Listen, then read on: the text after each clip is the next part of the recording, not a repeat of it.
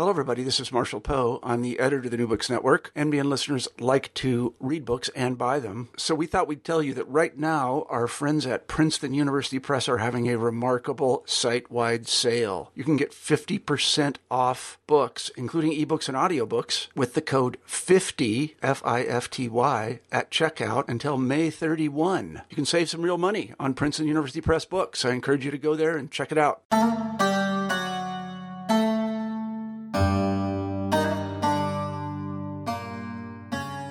Hello and welcome to a new episode of New Books in Islamic Studies. I'm your host, Sher Ali Tariq.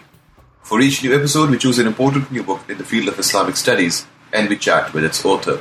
Most world religions textbooks follow a structure and conceptual framework that mirrors the modern discourse of world religions as distinct entities, reducible to certain defining characteristics. In his provocative and brilliant new book, Meta-Religion, Religion and Power in World History, Jim Lane, Professor of Religious Studies at Macalester College, challenges this dominant paradigm of world religions textbooks by showcasing an approach that instead focuses on the interaction of religion and power across time and space. At once ambitious and lucid, Meta-Religion narrates the story of the complex intersection of religion and politics in multiple moments, places, and traditions. A hallmark of this book is the way it engages the religious and political history of Islam and Muslim societies in conversation with other religious traditions.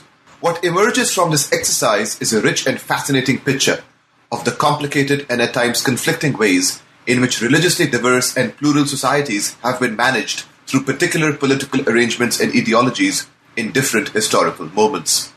In our conversation, we talked about the idea of meta-religion, different varieties of meta-religion in India, Rome, and China, the marginalization of Islam and Muslim history in Euro-American world historical periodizations, meta-religion in Muslim history, Akbar and his experimentation with meta-religion, and meta-religion in the modern and contemporary context. This book will be of great interest to specialists in Islamic studies and other scholars of religion and religious history. It will also make an excellent text for courses on Islam and world history, introduction to religion, and on theories and methods in religious studies. Here now is my conversation with Professor Jim Lane. Hello, Jim. How are you doing? Fine, thank you. Nice to hear your voice. As I was saying before we went on air, a terrific book, very comprehensive and